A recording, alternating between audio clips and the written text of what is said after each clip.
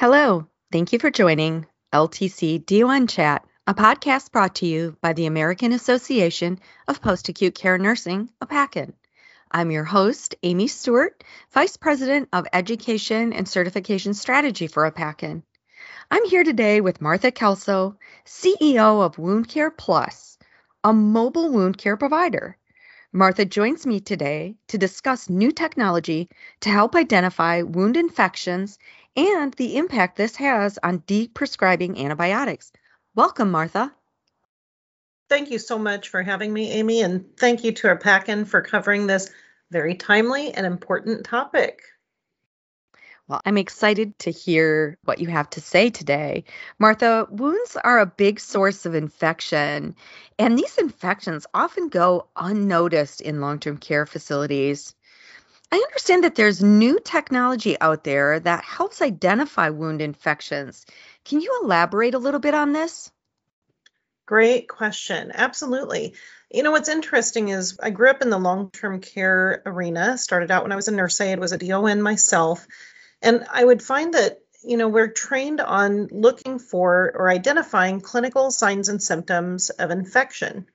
And yet you would look at a wound, there's no clinical signs and symptoms or very minimal, and within a couple of days, your resident or patient is septic and you're sending them out to the ER.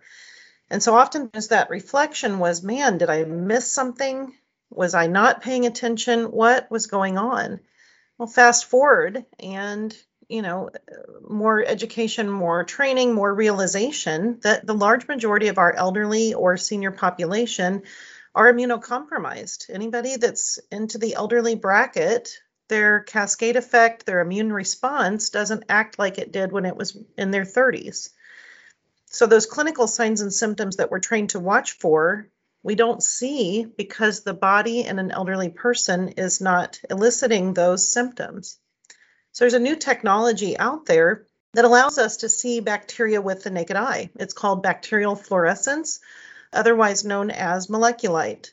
And it allows us to see wounds with clinical infection. What that means is we're able to identify bacteria at 10 to the fourth power. That 10 to the fourth power is a true clinical infection. So wait, you're telling me there's technology that will identify a wound infection so we'll be able to treat it sooner?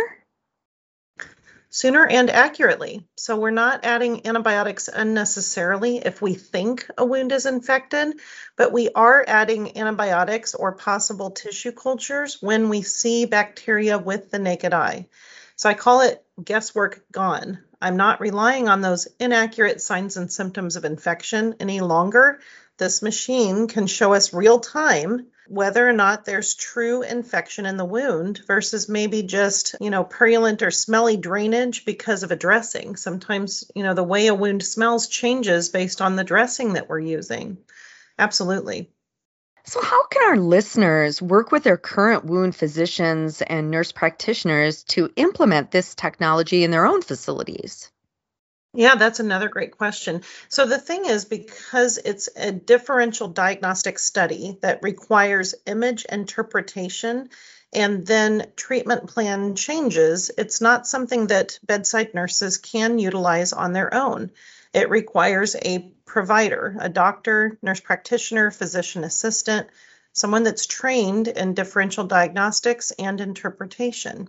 Which means if you have a mobile wound provider coming out to your building, you should be requesting that they adopt this technology as part of a standard of care. Additionally, most Medicare administrative contractors, the MACs that govern the Medicare payments for various regions across the United States, 5 out of 7 of the MACs currently cover this device, meaning there's reimbursement that wound providers can tap into, what I call doing the right things for the right reasons with the right documentation and the right reimbursement. So it sounds like this technology could really decrease overall antibiotic use. Is that correct? You got it. With our practice, just paying attention to what our trajectory has been, I would say that we've reduced antibiotic usage by more than 90% since we've adopted this technology. We've also reduced antimicrobial usage. So silver products are things that also contribute to the antimicrobial resistance problem, as well as the antibiotic resistance problem. So when wound providers are using this technology inside of the skilled nursing setting, skilled nursing settings can also count it as part of their antibiotic stewardship program. And then think about the implications with PDPM.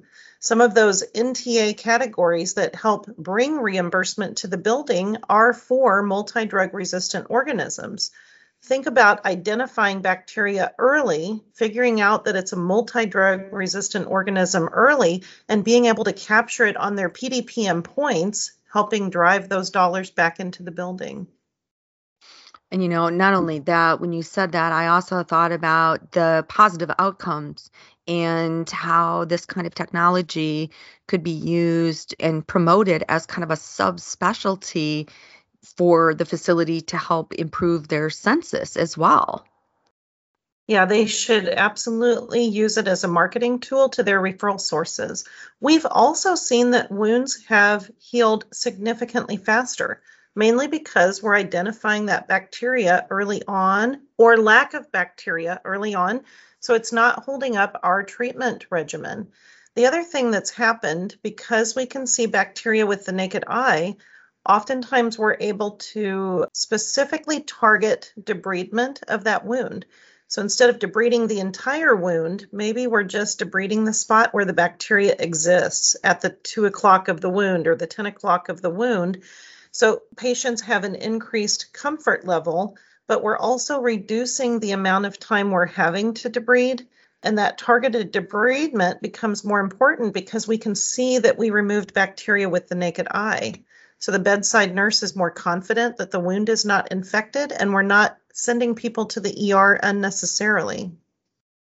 This is really exciting and just better outcomes all the way around, better outcomes for the residents that we see, and less time actually treating wound infections because they'll be identified sooner.